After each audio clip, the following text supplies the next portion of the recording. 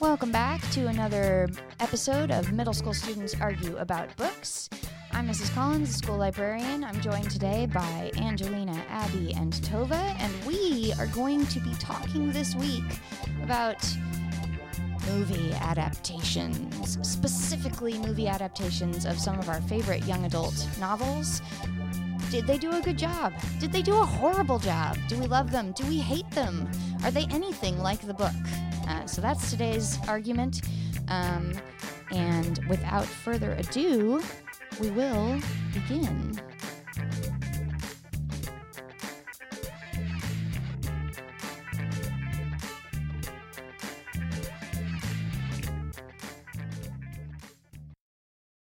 Okay, it's not precisely a young adult book. I think it was more sort of written for adults.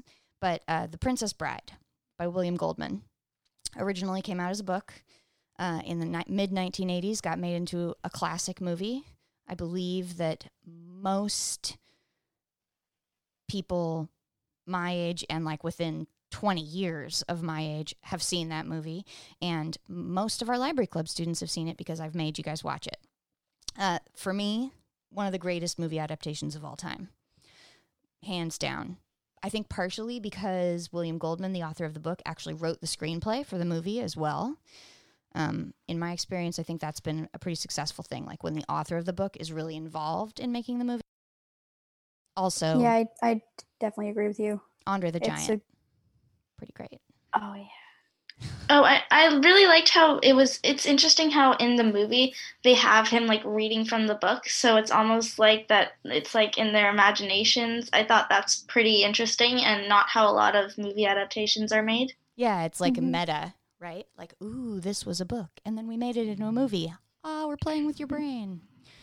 Yeah. I think they definitely represented the characters really well in the movie adaptation of it. Yeah. And the other thing I really like about it is that when you read the book, there's this whole backstory, which is like not interesting to kids at all, about like a middle-aged man and his wife and his kid and like a midlife crisis and all this other stuff. And whenever I read it to people out loud, I leave all of that out because I don't think it's interesting. And sure enough, when they made the movie, they left all of that out because it wasn't interesting. So I think some of the movies we're going to talk about today leave out things that we wish they hadn't left out. Or change things that are pretty significant. And I think Princess Bride was one where like the stuff they left out was absolutely perfect. So with that, let's maybe move on to one that we don't think is absolutely perfect. The Lightning Thief, the first of the Percy Jackson movies, adapted obviously from the book of the same name by Rick Riordan. I kind of doubt that they read the book to begin with. And also there's a lot of plot holes, like in the beginning. In the book or in the movie? The movie. Okay. Like in the beginning, Percy's like underwater, and then Grover's timing how long he can hold his breath. But in the book, it said that Percy could like breathe while still underwater, so he would never have to come up for air. So therefore, he would just be there until he got bored. Yeah, that does seem silly. I don't know. That wasn't the part that bothered me the most about Percy Jackson. The part that bothered me the most about Percy Jackson was the casting.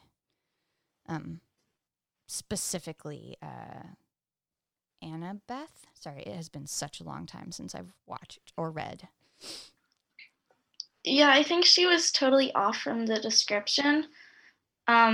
I thought that the movie was actually like okay. I probably wouldn't watch it again.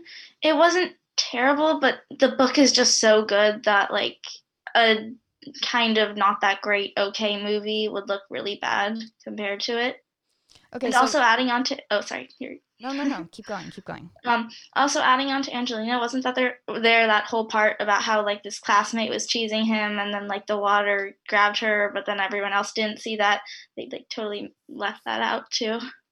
I mean, I started reading the book a while because my friend wanted to read it and I was like, sure. And I read the first part and then I just put the book down because I got really into other series and stuff. And then I went to someone's birthday party and they were watching that and they just started it. And I was like, hey, are you coming up on the water scene? And I'm like, there's a fountain and stuff. They're like, what? They had no idea because they didn't read the book. And I was like, oh, I guess that wasn't important. So they took it out. But it's the only memory I have of that book. Yeah, I feel like every movie has to leave some stuff out, right? Like if we talk about the Harry Potter movies, like those books are so long. If they had tried to include everything in the movies would have been even longer than they were, and they were pretty darn long. So like that's always going to happen. Some stuff is going to get left out. Like you can't put every single scene in a movie because nobody wants to sit in a theater and watch a 7-hour-long movie. But yeah, like what do you choose to keep and what do you not choose to keep is important. I mean, since we are talking about Harry Potter, nice segue there. It's probably my only ever that I'm gonna do correctly. And I ruined it, but yeah, when I first watched the movies, I was like, oh, they took all these scenes out. But then when I rewatched them, I'm like, oh, that makes sense that they took those scenes out. So I think Harry Potter did do a really good job, although there's some movies that they took out of scene that I really, really liked. Like, I don't know if people know this, but they actually originally recorded a scene at the end of the movie, but I'm not going to spoil it. Which movie? But at end of number 7, like the last, like Harry Potter just... one. I'm going to... Sorry, spoilers, but, Harry Potter just fake died. And then, like, Draco had already gone on to the other side, but then what was supposed to happen is Harry would fall out of Hagrid's arm, and then Draco he'd be like, Potter, and you'd throw him a wand, basically saying that Draco chose to be good at the end of the movie. But they took that out for... I'm actually not sure.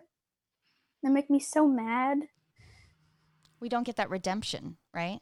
Yeah. We don't get the redemption. Although, in the book in general, like, I feel like Draco deserved a redemption arc more than Snape, because Snape, it could have just been, like, an explanation of his backstory, but then that could have been, like, after he died, and you'd be like, oh, okay.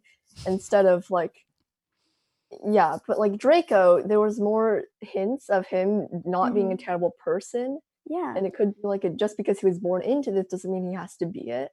Okay, so they just skipped over. We are getting a little off topic because remember we're talking about the movie adaptation and did they do a good job adapting it, not which character deserves redemption more. The way they portrayed Ginny was kind of like annoying. Yeah, she's supposed to be like a strong female character, and they just kind of made her. Also, Ron's good qualities, like he's supposed to be. In the book, he's like, he notices all the problems and he notices things are bad, except he tries to look at the silver lining or make on the bright side. Except in the movies, they kind of portray that as stupid and like doesn't understand that there's something bad going on. He understands, he just wants to make it better. Yeah. Well, it's kind of hard to capture that. It is kind of hard to capture that in a movie, Mm-hmm. It could have also been the main actor. Traits. Yeah, it could have, right? Like Rupert Grint, that's his name, right? Mm-hmm. He could have like been playing Ron like dumber than he had to be. It could have been he could have been doing that. Yeah, he probably could have said some of his lines a little bit more knowingly or witty than he did. Right. I mean, maybe he was going for dumb as comic relief, right? Like maybe they thought in the visual medium that like a more nuanced or deeper character would be less funny than somebody who was just kind of on the dumb side. I won't say dumb, but they what I think they could have done is have like some moments where he kind of thinks over something and then say something kind of hilarious. Oh no, something bad happened, and then he would have been like, and then says something hilarious, and everyone's like, oh my gosh, Ron, whatever. Right.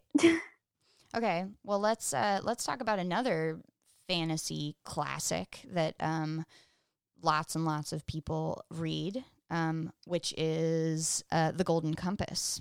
Have you? No, it was on my to-read list. Oh my god, okay. That I made in 6th grade. So I'll just say very briefly first that you guys should read that book. And second, actually, you should read the whole trilogy. And second, they made a movie out of it, which I was like, meh, so about a few years back. I want to say maybe like 5 or 6 years ago. Is there a polar bear in that? There is a polar bear. There's an armored polar bear in that. Yeah, I've watched. Is it with like the little boy? It's a little girl. He's a polar bear. Okay, it's a with little polar girl. Bear. Yeah. I think I've watched it, but Yeah. I was very young. Yeah, there is, however, now a new like mini-series version of it.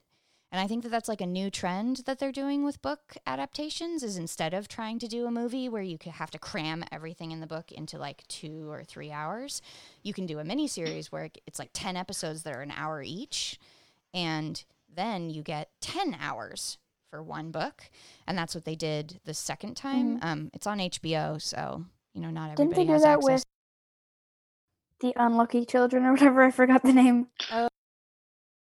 Yeah, series of unfortunate events. Yes, but sorry. that also Unlucky has Children, like 13 books, so they just kind of did like one episode per book. Yeah, exactly. Still take a very long episode. I've watched the first episode. Yeah. So They I also think they did made a good that job. the first book into a movie, which I Yeah. thought was like, okay, How about let's go to a dystopian favorite, The Hunger Games. Thumbs up, thumbs down. How do we feel about the adaptation of The Hunger Games? Abby is shrugging. She's like, I don't know. I didn't watch it. I haven't watched it. Did you read it? No. I'm reading it with you actually. Awesome. So I'm Okay. But the movie adaptation, we have it. But my dad has this thing that we have to read the books first. So he made me read all the Harry Potter books first, and then we can watch the movies. Angelina, have you read and or watched? I watched it, and I watched all of the movies. But one thing I feel that they kind of left out was why Peeta is like a decent character. Because in the movies, he was just like there wasn't that much effort put into him being like more likable than.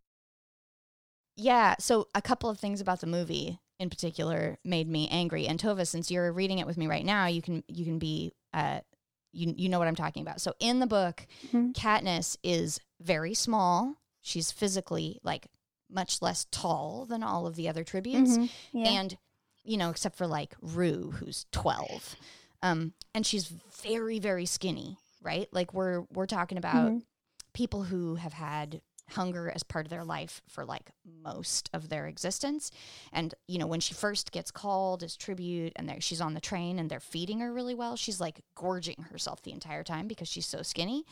And then like they chose Jennifer Lawrence to play her in the movie, and I think she did a fabulous job acting wise, but my immediate reaction was she's got too much meat on her bones. Like that girl does not look like she has ever missed a meal, which is great. Like I'm all for it. Like, so I'm really conflicted about this one because I'm all for actresses not being super, super skinny, like unrealistically anorexic looking skinny. I think that that's a horrible body type image that we're promoting for girls. And so I love that Jennifer Lawrence like has real curves. But this is one instance where she was supposed to be that skinny, And like I was kind of bothered by the fact that Jennifer Lawrence doesn't look like that. 2 other casting problems with The Hunger Games, and it's Peeta and Gale, right? Like we've got our dueling love interests in both the book and the movie. Peeta is supposed to be blonde and taller than Katniss by a bit and really big, like a big beefy guy, right? Like he's been well fed because he's the baker's son.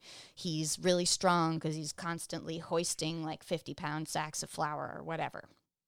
And then Gale is supposed to be more sort of like lean and look more like Katniss, dark-haired, darker complexion. Not fully fed correctly. Right, not fully fed correctly. And they chose Josh Hutcherson, who is shorter than Jennifer Lawrence, or at least like the same height as Jennifer Lawrence, and kind of a scrawny dude to play Peeta. Also, he's dark-haired, naturally. So they had to dye his hair blonde, which did not look natural. And then like when he's lifting the weights in the training center, it's so obvious that they're made out of styrofoam because this dude is tiny. Like there's no way that he could just like heft a 100-pound weight, right? So like that really bothered me. And then Gale was a natural blonde. Chris Hemsworth is naturally blonde, and they had to dye his hair dark. Characters. Yeah, exactly. They should have just switched the characters. Especially because you described who they cast as Peter, scrawny. Like that probably would have, when in the movie, probably, even though I haven't watched it, made it portrayed as underfed. Right. And Josh Hutcherson is like a more accomplished actor than Chris Hemsworth. I think Chris Hemsworth is more of like a pretty boy. So they chose the person who was a more accomplished actor to be the one who had more lines in the movie. But like, I don't know, like again, his acting wasn't really the issue. Like I thought he was okay, but like his physical appearance just kept nagging at me. I found myself like unable to suspend my disbelief and get into the movie because the characters like just didn't look the way they were supposed to. At least they didn't put like big suits on them or something. Oh, right. Like, yeah. Or make them artificially lose a whole bunch of weight, or like CGI them to be super skinny. That would have been weird. Speaking of CGI, Tove wanted to talk about Paddington. Oh, actually, I wanted to talk Oh, sorry, about it. Abby wanted to talk about Paddington. But I'm on board for Paddington. Well, I just want to say something. This is not really related to how good the adaptation was, but I had no idea that the girl who played Rue was actually the same one who's in The Hate You Give and what was that one? Everything. Yeah. I didn't realize Amanda until like I saw an Steinberg. interview with her and they're like, oh, she's from the Hunger Games. And I'm like, oh my God, she is. But I don't have that much to say about Paddington, just that I thought both movies were really good. Also, the second one got 100% on Rotten Tomatoes, so that's pretty cool. And I thought that the CGI wasn't really, it didn't bother me that much. So it was, unlike Cats and Sonic and stuff like that, they did a really good job, even though it was made way earlier. Yeah. I mean, I would actually like to kind of elaborate on why it's so good. They made Paddington like hilarious. And they kind of put into perspective, like, he's this little bear, and he likes eat marmalade, and Which is wears sort of his a red defining hat features and in the book, right? Like in the book, he's just a bear who likes to eat marmalade and wears a red hat. And it's like it's a 32-page children's book, so it's not super detailed. It's always interesting to see how they take something like that and make it into a movie. Yeah, they took like a children's book, which I think was supposed to be more silly, but they kind of made it like more, I don't know if I should say more grown up, but they definitely made it more interesting for older audiences because they included like details like in the jail they had like these big, like Inmates. Yeah, thank you. Inmates. And they had, scrawny guys, and then you just had this bear who dyed everything pink on accident. Yeah. Which was awesome. Yeah. Like I think they definitely portrayed the characters hilariously. Another go ahead, Abby. I had to add on to that. My mom like still quotes, like there's this part where he's like teaching Mr. Brown how to say his name, and then Mr. Brown tries and he's like, Mr. Brown, that's very rude. And my mom still quotes that because she just thought it was so hilarious. So it's definitely enjoyable to older audiences and parents and stuff. Yeah. I do feel like most movies that are made for much younger kids, where like the assumption is that the movie is going to be watched with a parent, because generally much younger kids don't watch movies all by themselves, often include little like humor nuggets or plot elements that are meant for the adults or meant for the older sibling or whoever is watching it with them that like go right over the head of the little kid who's watching it but are super funny for the adults. I think if they didn't do that, adults wouldn't take their kids to go see the movies. Let's talk about another one that was sort of for younger audiences, and there's also animated Pixar, How to Train Your Dragon. Oh yeah, awesome. They're nothing like the books though, because I have the books and they're just like, pages, and they're very, very different. Yeah, let's talk about that. The premise of the books. What's the premise of like the main action of the book, Tove? For the first one, How to Train Your Dragon. I mean, this is what I got out of it. It's kind of like, him and he's going to like this cave It's and a- like they're trying to catch dragons. Kind Oh, of. I or, read that. I actually kill. reread it recently. Okay. It's kind of about him trying to fit in because he's like a real outcast, and he gets this like really small dragon from the cave, and then he's like going through all these, and it's about him going through these like training exercises and trying to, since he's also the son of the chief in the books, he's trying to like prove himself. Yeah. I think for me, one of the biggest differences there is that in the book, everybody gets a dragon at a certain age, and they're supposed to train their dragon, right? And the kid, who's the main character, who is also the son of the chief, gets a dragon who just like is untrainable. Like none of the things that they would say to do with his dragon work because his dragon is just very difficult to work with and kind of a runt anyway. And then in the movie, we have like an entirely different plot line. Oh yeah. But they definitely portrayed, he's trying to fit in. Yeah. They brought that over perfectly. I really liked how it's kind of hard to compare because they're just two very different stories. Right. I mean, they do have their similars, like, he's the son of a chief. He wants to fit in. He figures something out that none of the other people have caught on to, right? In the book, it's well, I don't want to spoil anything in the story, but like there's a big danger coming that he figures out that other people haven't figured out. And then in the in the movies, he learns how to tame dragons instead of just killing them. Right. And it's funny because I feel like by the end of the movie, they've taken us to the point where like maybe this is the society that happened in the book, where everybody tames a dragon and trains it, right? Which is sort of like where they Have start. You guys seen the sequels? I have not seen the sequels. Well, they kind of are like a continuation. Like they get older as the things goes on. So like I'm not going to spoil the second movie, but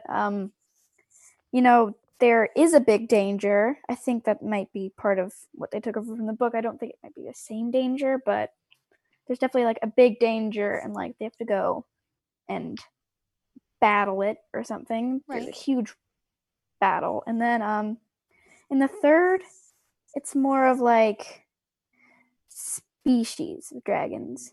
Yeah. Kind of, like I don't know how to say this without spoiling it for you, but that's okay. Let's move on to another movie adaptation. Oh, I just had so I felt like they kind of just took the title and then made their own story from that. So is that okay for movies to do? Is that like a good representation?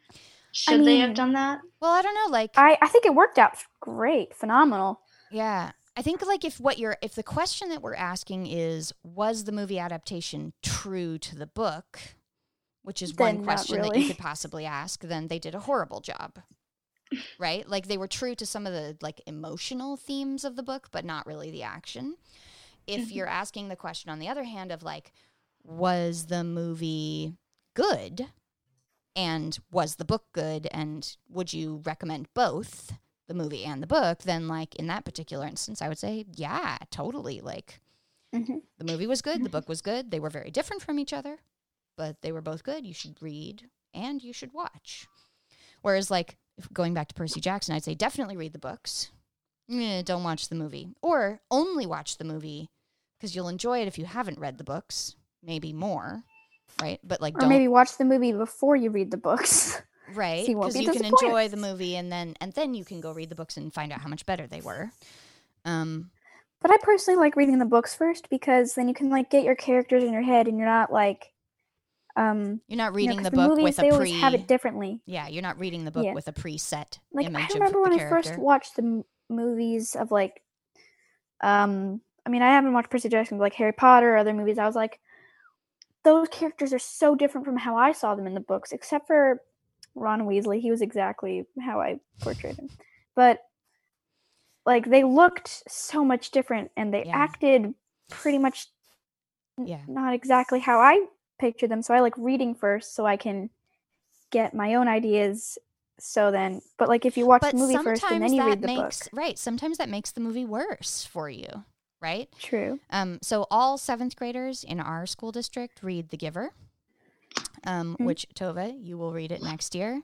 Angelina, have you guys read that yet? We watched the movie instead because we couldn't read the actual book because of something. Okay. Well, in general, 7th graders read The Giver, and then, maybe they watch the movie or maybe they don't.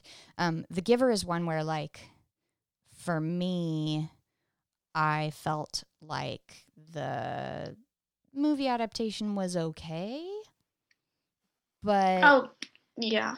But, like, they played up the romance, sort of, between Jonah or Jonas. Is it Jonas or Jonah? I forget. I think it's Jonas. I don't know. Yeah, this might be wrong. And then in the book, there really isn't any romance between Yeah, Jonas and that other it was character. totally It's different. more just friendship. But, like, maybe they felt like it, to make it more of like a young adult movie, they had to have a little bit of romance going on. Yeah, like in the book, they're like 12-year-olds in the book, and in the movie they make them like 18, so they're totally different. And there were several things that weren't true to the book. I mean, I think they did an okay job. Like, it was worth watching, but not more than once. So, Angelina, you only watched the movie. Did it seem like a good storyline? Did you like it? It wasn't bad, but I feel like if I read the books, I would like it more. Yeah, sometimes if you read the book, so here's the flip side of, like, if you read the book, you'll be disappointed in the movie. Sometimes if you read the book, you'll get the movie better. And you'll actually end up liking the movie more because the things that they left out make it so that, like, if you've read the book, you get it better, like you understand what's going on, whereas if you haven't read the book, you don't. Let's talk about another one, though, where they changed the age of the characters. And this will be our last one because I think the bell is about to ring. Oh, wait, there it is. Actually, the bell is ringing right now. So, last one, Ender's Game. Classic sci-fi. I feel like many people have read Ender's Game, whether they like science fiction or not. It's a really fabulous book. We used it for the Battle of the Books this year. The main character is like 6 at the beginning of the book. And in the movie, he's like 14, I want to say. I haven't watched the movie, but I've read the first beginning of the book, and that just sounds... Yeah, so because there's definitely things 6-year-olds do that 14-year-olds don't do. Right. He's supposed to be a genius, right? So, like, emotionally and, like, vocabulary-wise and the way that he presents himself in the book, he's very much older than 6 years old. But, like, in the book, he starts battle school at 6 years old, and he ends battle school and moves on to command school at maybe 10 years old. So the fact that he was obviously older than 10 the entire movie was really hard for me, especially because there is a scene where Ender is getting bullied in the book and in the movie, and the boy who is bullying him is supposed to be significantly older than him. Like, he's 6 or 7 or something like that, or maybe even 8 by that point in the book, and this other kid is maybe 13 or 14 and is way, way bigger than him and has goons that are also way, way bigger than him. And in the movie, the character who was playing Ender was taller than the character who played the kid who was bullying him. So then, like, the whole dynamic of that scene got totally... Oh, yeah, there's also, like, that romance that they tried to add in or something. Like, the hormones weren't supposed to be going on in the book. No, like, not at all. Because he's 10 when he leaves. Well, and, like, when I was 10-year-old, I played ditch. That's about it. That's probably the and we were all friends with the other group. Once you get older, it definitely splits. And our class had this weird thing where it'd split in half, girls and guys. Yeah, ours did that too. Not on purpose. So if they add romance to 10-year-olds, that doesn't really make sense. Yeah. Because they're 10. Right. So, injecting things into the movie that don't belong, definitely a problem. Right? Let's see, what else have we named? Adding unknown romance. Adding romance or like weird plot lines that aren't part of the book. Weird plot lines that aren't part of the book. Taking out stuff that is super important in the book so that, like, it makes less sense. Bad casting. like bad casting is Bad casting. Yeah. Let's see what else. when the author works on the book, because like didn't J.K. Rowling have like script editing rights for the movies, and that's probably why they were pretty good. Yeah. So she got to help make the choices about what stayed and what got left out. Mm-hmm. Yeah. I think in general that's helpful when the author is involved. Mm-hmm. Any final? Not really. Okay. Although I feel like in the future, people should definitely like actually get the author to be involved if possible for a film. Yeah. Okay, final thoughts. I have a solution though. Oh, okay. Go ahead, Tove. One final solution. Watch the movie. Read the book. Rewatch the movie. You will get both. So you watch it first and you see all the dynamics, then you read the book, and then you understand the movie and you can rewatch it. And you probably see it in a whole new, different way. Yeah. Okay, so last thoughts, book to movie adaptation that's coming up that you are excited to see. Or one that you wish. Oh, I really want to see The Adventurers Guild be made into movies. I want to see how they would do all those, elves and monster battles. Yeah. I've heard rumors of Keeper of the Lost Cities getting made into a movie. I don't know how they do all the glittery beautifulness in a movie. I feel like it'd be kind of a letdown because the author just kind of lets your imagination roam. Yeah. Mm-hmm. But to be actually pictured. Yeah, you kind of have to pick books that are structured, that have very that don't really allow you that much room to wiggle. Because if you do, then lots of audiences will probably be disappointed in it because it's not what they imagined. Yeah. The only descriptions given are like the shimmering castles or something about like Walt Disney wanting to throw rocks at Magic Kingdom. And the stuff is supposed to be like legendary and like amazing, and like she can't process it, so turning that into an actual something building or like a vision on the screen, it just seems like it's kind of a recipe for disaster. So hopefully it's not terrible. Yeah. Although I'd be kind of concerned on how they'd portray like the other races, like goblins and such. Yeah. I would love to see The Diviners by Libba Bray get made into a movie. I have to say it would have to be a horror movie, and therefore I would probably like it less than I liked the book because I can handle horror in books, but like in movies it freaks me out way, way more. But I think like the whole environment of that book, it's set in 1920s Manhattan during Prohibition and jazz and speakeasies, and like the clothing and everything I think would be super fun to watch. I think that's why I like Little Women, because I like when they have older movies or like set in older movies. Yeah, like historical fiction. It's more interesting. Yeah, historical fiction. I don't really like reading books about historical fiction, which is kind of weird, but I like the movies. They're great. Okay, Abby, what book do you wish would be made into a movie or is going to be? Okay, this is a book that not many people know, but it's called The Forbidden Library. There's like 4 books in the series. I like it a lot. I don't know, I wish more people read it, and I wish it was a movie. Well, if they made a movie, more people would read it, right? That is one of the side effects of every time a movie comes out that was made from a book, the readership of that book goes way up.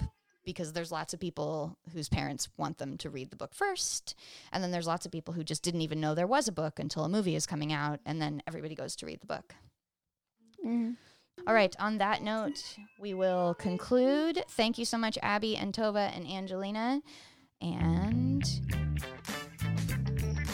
this has been another episode of Middle School Students Argue About Books and Today Movies. Our music is Urban Metronomica by Spinning Merkaba. And the production and editing of this podcast is done by the Green Library Club and me, Mrs. Collins.